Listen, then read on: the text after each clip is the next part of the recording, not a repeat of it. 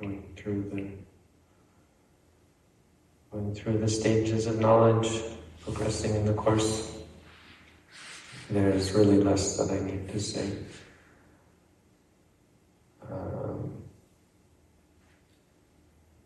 Today I was asked to talk about Mara, so I'm giving a short talk on this. So the question we should ask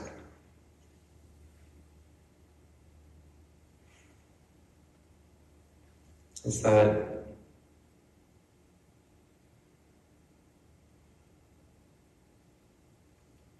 in this world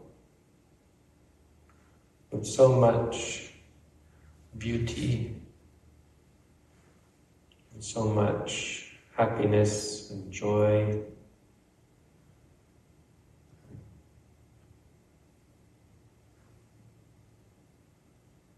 so much that is pleasant and positive. Take, for example, this place that we are in. We've been here many days now. It's hard to find fault. No? The trees, the sun, a little cold maybe for some.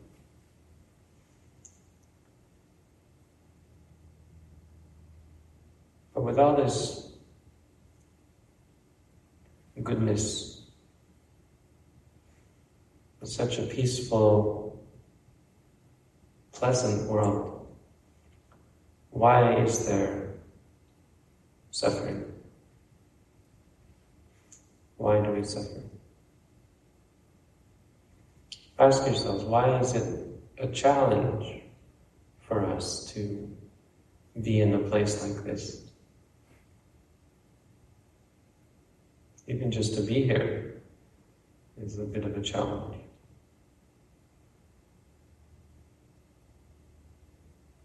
Why is it a challenge to walk back and forth? Why is it a challenge to sit still?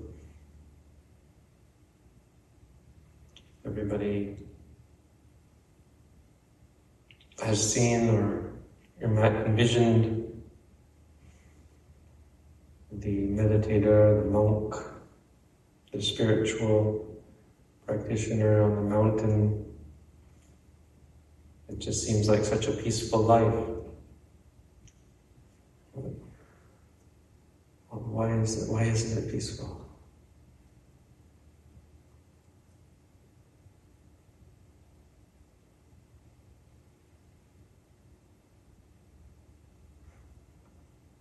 Because really there's nothing wrong with the world most of the time, barring natural disasters, catastrophes, accidents. It seems, and we tend to think that life should be quite peaceful. Why is it so hard sometimes? We could ask more generally, why is there suffering in the world at all? Why do we suffer from anything? Why can't we live our life in peace? Why is the world in why is it such a world that we have to experience suffering? Sometimes great suffering, anguish, lamentation, sometimes despair, depression, anxiety, crippling panic attacks, crippling illness. Why? Why is the world like this? And it's probably, I think, one of the best answers to say Mara. Mara is one of the best answers as to why in such a nice, wonderful world there is still suffering. Because it sort of encompasses all that's bad in the world. Mara is a translation translated as evil or malevolence, something that inflicts suffering.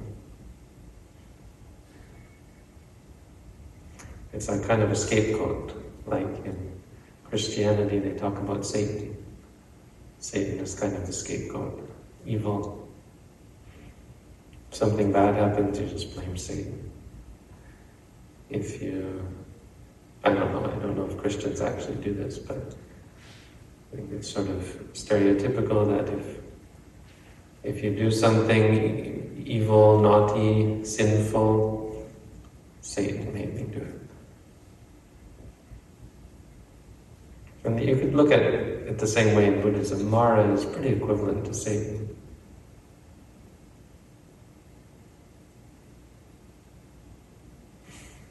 I think the distinction is Buddhism is focused on the solution, right? We're not complacent in the ways that some other religions might be. We're not putting our faith in an external source that will save us in spite of our Mara. In some ways, Mara is our adversity, our adversary. This is in some ways a war, a battle. A war, let's say, because it's made up of many smaller battles.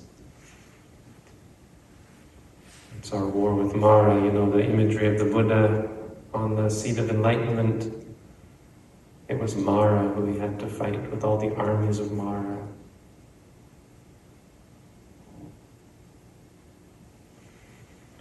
So it might seem a little bit simplistic to blame it all on one guy, Satan or Mara. But Buddhism has 5 Maras. Buddhism doesn't stop at just the guy. In Buddhism, there are 5 kinds of Mara that just encompass everything that's bad, really. Everything that inflicts suffering. So I'll talk about those today. The first is Khandha Mara. This is the 5 aggregates. Khandha means aggregate. The 5 aggregates are evil. Basically what we're seeing. A more nuanced way of saying it is that they're unable to satisfy, or probably better is a cause for suffering if you cling to them. Right? When clung to, these 5 things are the truth of suffering. These 5 things are suffering, stressful. In general, they're pretty unreliable. You can't really depend upon the 5 aggregates. Not in the ways that we think we can. So Rupa Khandha is Mara because it's not dependable. You can't depend on the body to work the way you want. The body is full of all kinds of illness. From the moment we're born, some babies get sick or are born with debilitating illnesses.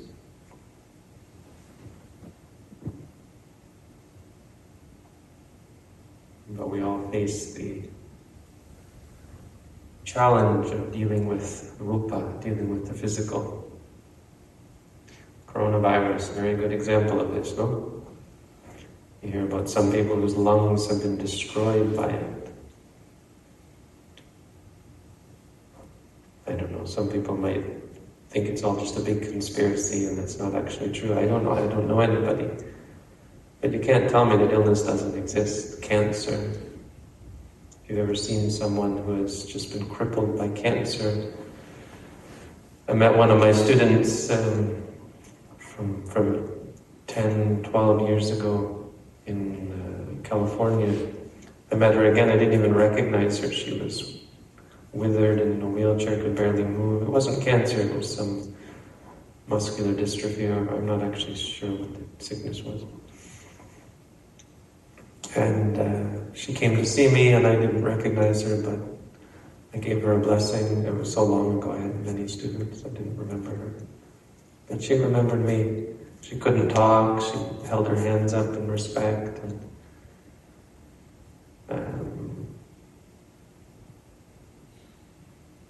I saw her 2 times, and then she passed away while I was there. I was only there for 15 days, I just happened to be there when she was on her deathbed, and she was able to come to meet me before she passed away, which was nice.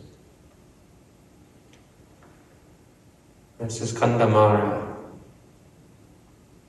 one of our teachers, Edith. She has a condition.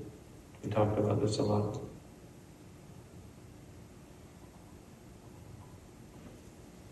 We all face sickness, old age. Our eyes don't work, our ears don't work. We get ulcers and heart disease, diarrhea, constipation, Kandamara.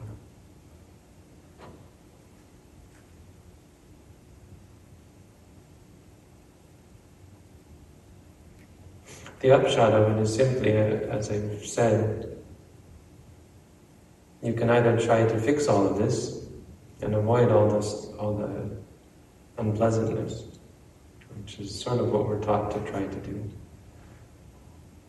Or you can learn a way to face it, and to rise above it, and to be independent of the khandhas. It's a problem if you decide that, I like rupa, I like body, I'm just going to do what I can to make it good. That's a problem. The problem is that you like that. You become dependent on that. And when it changes, the meaning of rupa, they use the word rupa because rupati means to change, to alter, to be subject to alteration. The rupa changes. And you'll be very, very upset when it changes.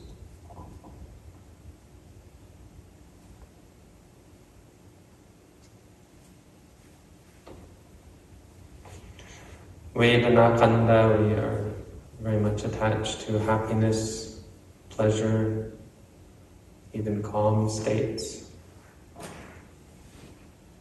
But Vedana is the worst, no? Vedana is where all our pain is. Painful feelings. If you want pleasurable feelings or calm feelings, you'll be very upset when painful feelings come. When restlessness comes, when you're not calm. If you're calm, you can't handle not being calm. If you like happiness or pleasure, you can't stand when you have displeasure or pain. And it becomes worse and worse, and you become addicted to pleasure.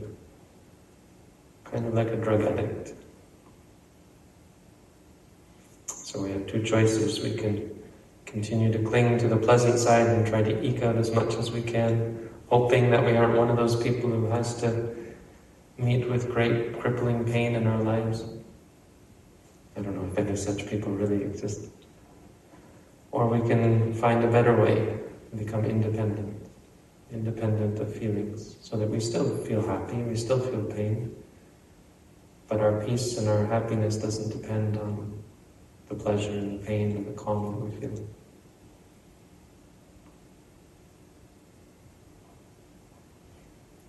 Sanya, the third one, is recognition or memory. This is sort of an indirect problem, though. We have problems both with not being able to remember and problems with having to remember, right? It is a great source of stress and torture to have traumatic memories of the past come up again and again. Recognition, if something can trigger a memory, a sound, a sight, or even just simple ones, you see a spider, freaks you out, someone who is afraid of spiders. I remember in Sri Lanka telling this big guy, taking him to his room and said, okay, this is your room, there's your bed, and there was a spider about this big on the floor. I said, oh, there's a spider on the floor, you might want to get that out. And then I showed him, and then I said, okay, I'll see you later. Went to my room, but a little while later he came knocking on my door, can you get the spider out of my room? Freaking out over a little spider. Sanya is the recognition, or the perception of something as something. Because if you see a spider, it's actually just seeing. But once you recognize it's a spider, it triggers a fear. The much more horrible ones are past memories or the future. Being reminded again and again of things that you have to do in the future. The anxiety of having to give a Dhamma talk, for example. I had to give Dhamma talks in front of hundreds of people when I was a young monk. It could be quite a thing to have to remember, I have to give a talk in front of the whole city tonight or something like that. They wanted to hear the foreign monks speak Thai.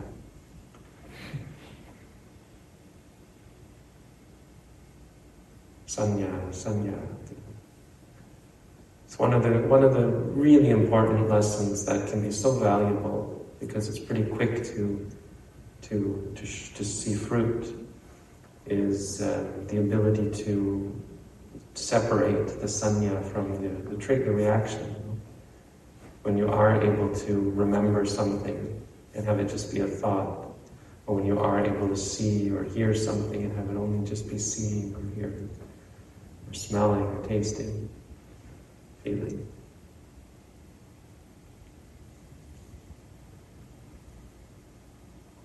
When past memories don't torture you anymore because they're just memories. Sankhara is so many different things, the fourth one. Sankhara is where the true evil is. But here I think simply just referring to, sankhara, let's say, as habits. Sankhara can be judgments, it can be things like racism, bigotry, xenophobia. I say these because sometimes they can be ingrained where you don't want to be that, but you are subtly bigoted. It's things like what they call male privilege, right? Not realizing how you oppress women just by habit. In societies where men are considered superior, those kinds of things. White privilege and so on. Not realizing that things are not realizing that you have ingrained prejudices that oppress others and so on. I mean, it's just sometimes our perceptions of things can be skewed and are skewed over a lifetime of culturalization. Sankhara can be evil because sankhara means formation, right? And so you develop these formations, and as many of you are seeing, they're ingrained. You can't just turn them off. You can't stop getting angry. You can't stop liking or wanting things. The answer is not to fix these things, it's to see through them and to gain the understanding that prevents them from arising in the first place. They're habits. It takes work. So sankhara is evil. You say, this is where you see how evil you are. Sometimes as a meditator you think, I'm so evil. And this is how you see all the Mara inside of you. Don't let it discourage you. This is actually a good thing to see it. The first step of becoming a good person is realizing that you have things that make you a not good person. The Buddha said, to that extent, the person is wise. But a person who thinks they're good thinks they're better than they are, that's where the real scariness comes from. Thinks that their evil is good.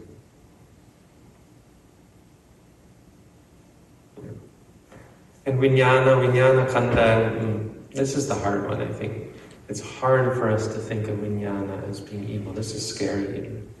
This is what keeps people from wanting to experience nibbana. So I think it's hard to talk about how vijnana might be evil. And I would just say that the main sort of theoretical, but true problem with vijnana is that you're forced to experience all these things. You can't control and say, etam me vijnanam hotu, evang me vijnanam ma'ahosi. Let my vijnana be thus, let my vijnana not be thus. So in other words, I only want to experience good things, I don't want to experience bad things. Vijnana means consciousness, so the awareness. The fact that we're even aware is a problem because we have to be aware of things we like and things we don't like equally. You can't control it. But ultimately there is something, a deeper truth there, that even the cessation of vijnana is a very peaceful experience. Someone who's experienced that, it's really hard to talk about because the vijnana has ceased, right? There's not even an awareness at that moment. But there is true peace. And I don't want to try to convince you of that, but I wait for if you experience it, then you can say for yourself whether it was a good thing to experience. But these are the truth of the evils involved with the khandhas, the aggregates, that there is evil involved with them. And really, ultimately, they're only evil if you cling to them. If you don't mind the fact that you experience pain and so on, then, right, if you've come to the point where you're independent of it, you're not reactionary towards it, then they have no power over you. Anisito javiharati, dwelling independent. So that's the first one. 4 more to go. The second one is kilesa mara. Well, this one's easy. But it's something that I haven't maybe outlined to everyone, so just to remind you, there are only 3 kilesa, or defilements, that we're concerned with. And if you really want to know whether you're progressing, it's not actually precisely about how calm you feel or how quiet your mind is. It's about the change in greed, anger, and delusion. If you're seeing over time, and it can be hard during the course, but over the years that you practice, the progress that you see is that you have less greed, less anger, and less delusion. That's really the only correct answer. If you have less greed, less anger, less delusion, then you're progressing on the path. So greed includes any kind of liking or wanting, anything that makes you more dependent on something. This is considered a defilement because of how it pulls you and keeps you dependent and creates triggers for stress and suffering when you don't get what you want. Anger, of course, is in boredom, sadness, fear, depression, frustration, disliking, aversion. All of these are directly painful. It's not pleasant to experience them. It's not a cause for happiness for yourself or others. It causes you to lash out and hurt others. It creates all sorts of problems in life. And delusion is the worst.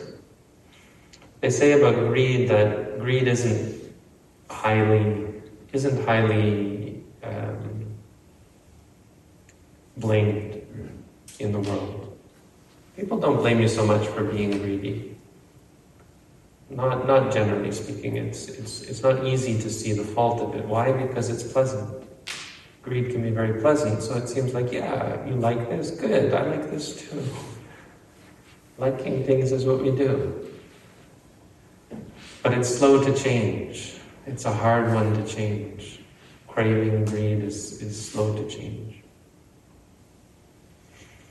You can't easily free yourself from your desire for things, so that you get stuck very easily and have a hard time freeing yourself from it. And so it spreads and it's very sticky. Anger is highly blamed. It's a cause for a lot of strife. When you get angry at someone, they tend to get angry back and they cause trouble. No one likes someone who's angry. Or if they do, it just makes them angry as well. And they can go and fight together or against each other. But it's quick to change. Anger being painful, it's not hard to become aware of how bad it is. And so it's quicker to change than greed.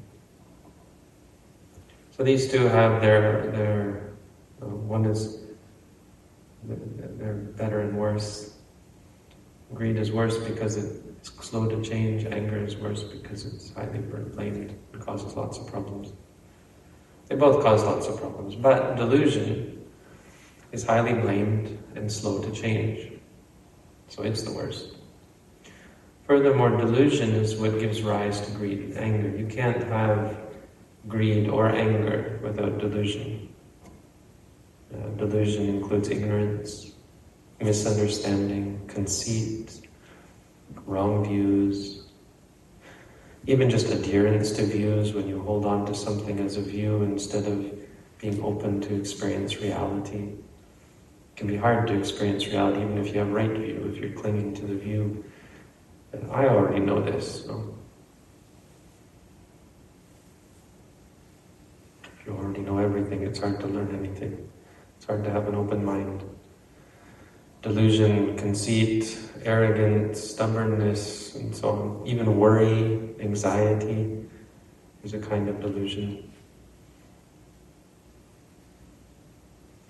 Anything that is a distortion of reality, twisting of the nature of things. Something that obscures reality in some way, through ignorance or through darkness, the darkness of delusion. So these are Mara. This is the most precise enemy that we're faced with, because honestly, the aggregates are not our enemy, right? Again, it's only because we cling to them, and the clinging has to do with greed, anger, and delusion. So our real enemy is really just these three. They're the ones that we're vigilant and trying to see, focus our attention on. That helps. It helps to know that, I think. It will help you to focus your attentions and your efforts. And to be encouraged as you see these decrease, to know what's wrong and to be aware that everything else is not really something to be concerned with. The third Mara is called Abhisankara Mara. Abhisankara Mara is, Abhisankara refers to karma, actions. Both the mental formation and the actual actions that we perform. It's the sort of the outcome of our defilements. Because of greed, anger, and delusion, we hurt ourselves, we hurt other people, we do things that cause turmoil. The turmoil in the world is all because of people's abhisankara, which in turn is because of their defilements. But so much of the evil in the world is the actions, If you're frustrated and you punch a wall, well, you haven't solved your problem, you've created more problems. But when you punch someone else, you've created a real problem. When you yell at someone, when you manipulate others, steal from them, lying, cheating, even taking drugs and alcohol, the confusion that comes in the mind, you've really created a problem for yourself. If they're addictive drugs or if they're delusionary, drugs that mess up your mind, you create problems for yourself, for others. People who drive drunk, for example, that's a real abhisankara. There's a lot of this in the world. This is another Mara. The fourth is Machu Mara. Death, the Buddha singled out as a Mara. Machu means death. Death is a Mara in a way that anything else isn't, because it puts a limit on everything.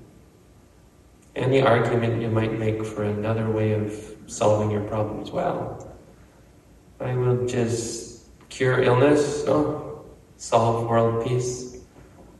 The world eventually could live in peace and harmony, but you'll still die.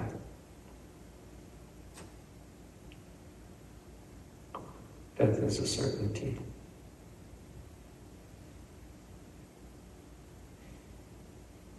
And regardless certainty or not, it's certainly evil.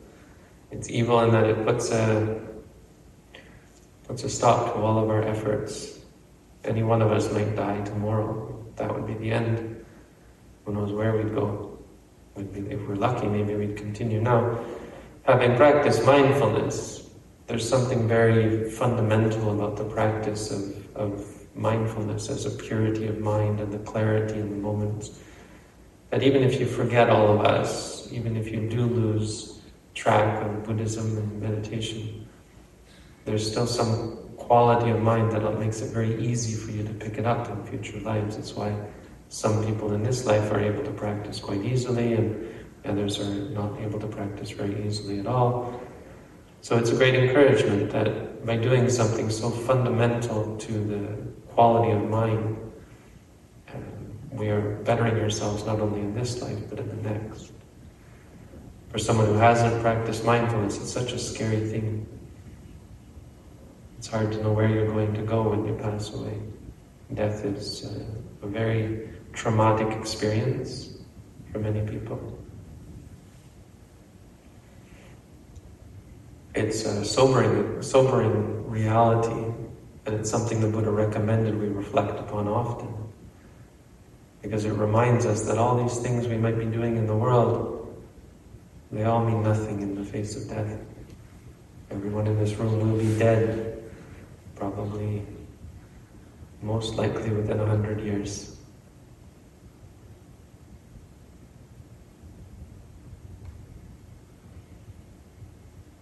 And so all of our ambitions in the world, it's a very useful lesson to think of. It helps us a reminder that we can't take anything with us when we die. All we carry with us are our qualities of mind.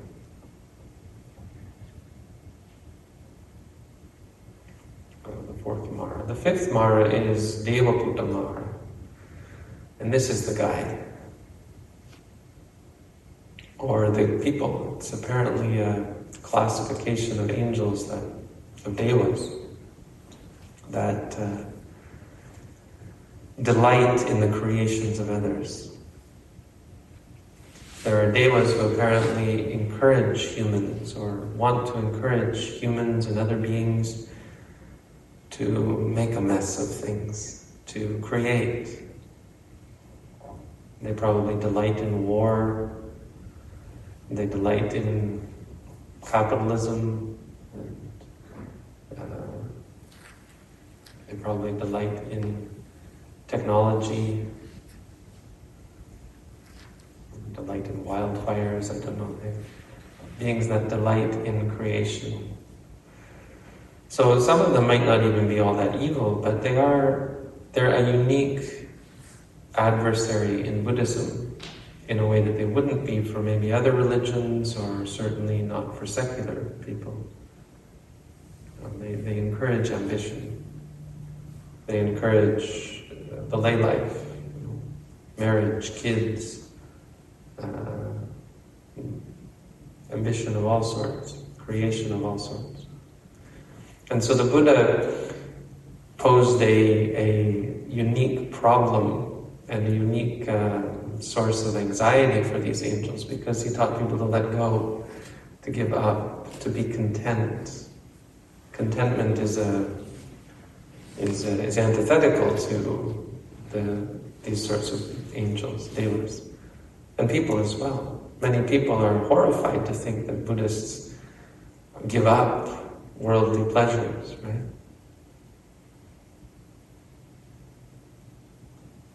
My parents were horrified that I stopped playing guitar, of all things.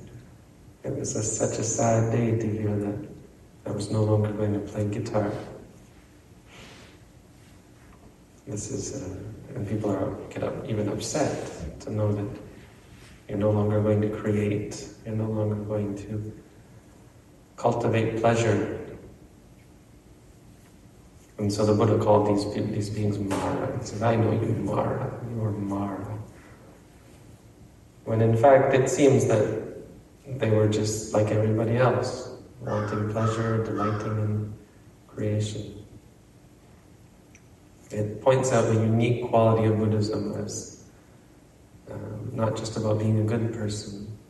Because these angels were okay, they weren't trying to make you suffer, they were just keen that you should make things. And so they said to the Buddha, stay as a layperson, or the Bodhisattva, stay as a layperson. You can do wholesome things as a layperson, you can do lots of good as a layperson.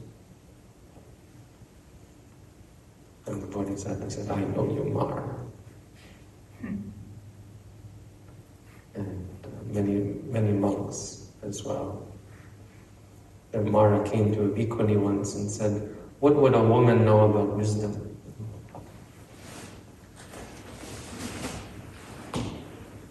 Trying to bait her, I guess. Or maybe he was just misogynistic, I don't know. But he said, what would a woman know of wisdom? She said, what of woman is there in wisdom? What does the word woman have to do with wisdom? There is no gender in truth.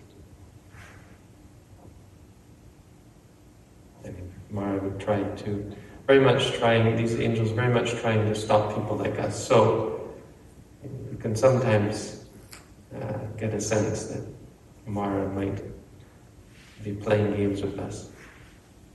I wouldn't put too much weight on this, it can make you very paranoid. But it is sometimes useful to think of the strange things that happen to you in your life as Mara. And the best way to do that is to just remember there are 5. That if during our meditation course something terrible happens in the center, it could be any of the 5. Well, it doesn't necessarily mean that there are angels out to get us.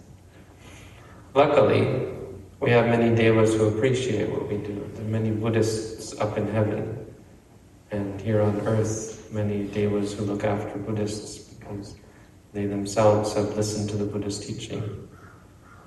So we do have some protection there. But we don't have to look to the Deva world to know that the world is full of Mara. And Mara can take the shape of people, devas, or just the circumstances of our universe, sometimes the results of our past karma, showing up in the form of illness or catastrophe or difficulty. It's an important lesson to not be afraid of things like illness, like COVID, for example, or afraid of accidents, afraid of tragedy. It's important to understand and be familiar with the reality of these things so we're not caught off guard, that we're not even caught off guard by death. Practicing meditation is one thing it is the preparation for death. Not that we spend all our time thinking about it, but that we become someone who can say we are prepared for death in a way that most people are not. That death is not something that scares us, because we have become independent of our experiences. We have understood the nature of reality. And we understand that death can be no different than what we experience here, just more seeing, hearing, smelling, tasting, feeling, thinking. The ordinary person is dependent on experiences being a certain way, because they haven't come to terms with what might be. And that's what you're going through in meditation. You're experiencing things that you normally are not comfortable with, are not able to face. And meditation is about expanding the realm of what you can face. You see, so you're in a laboratory here. There's no danger.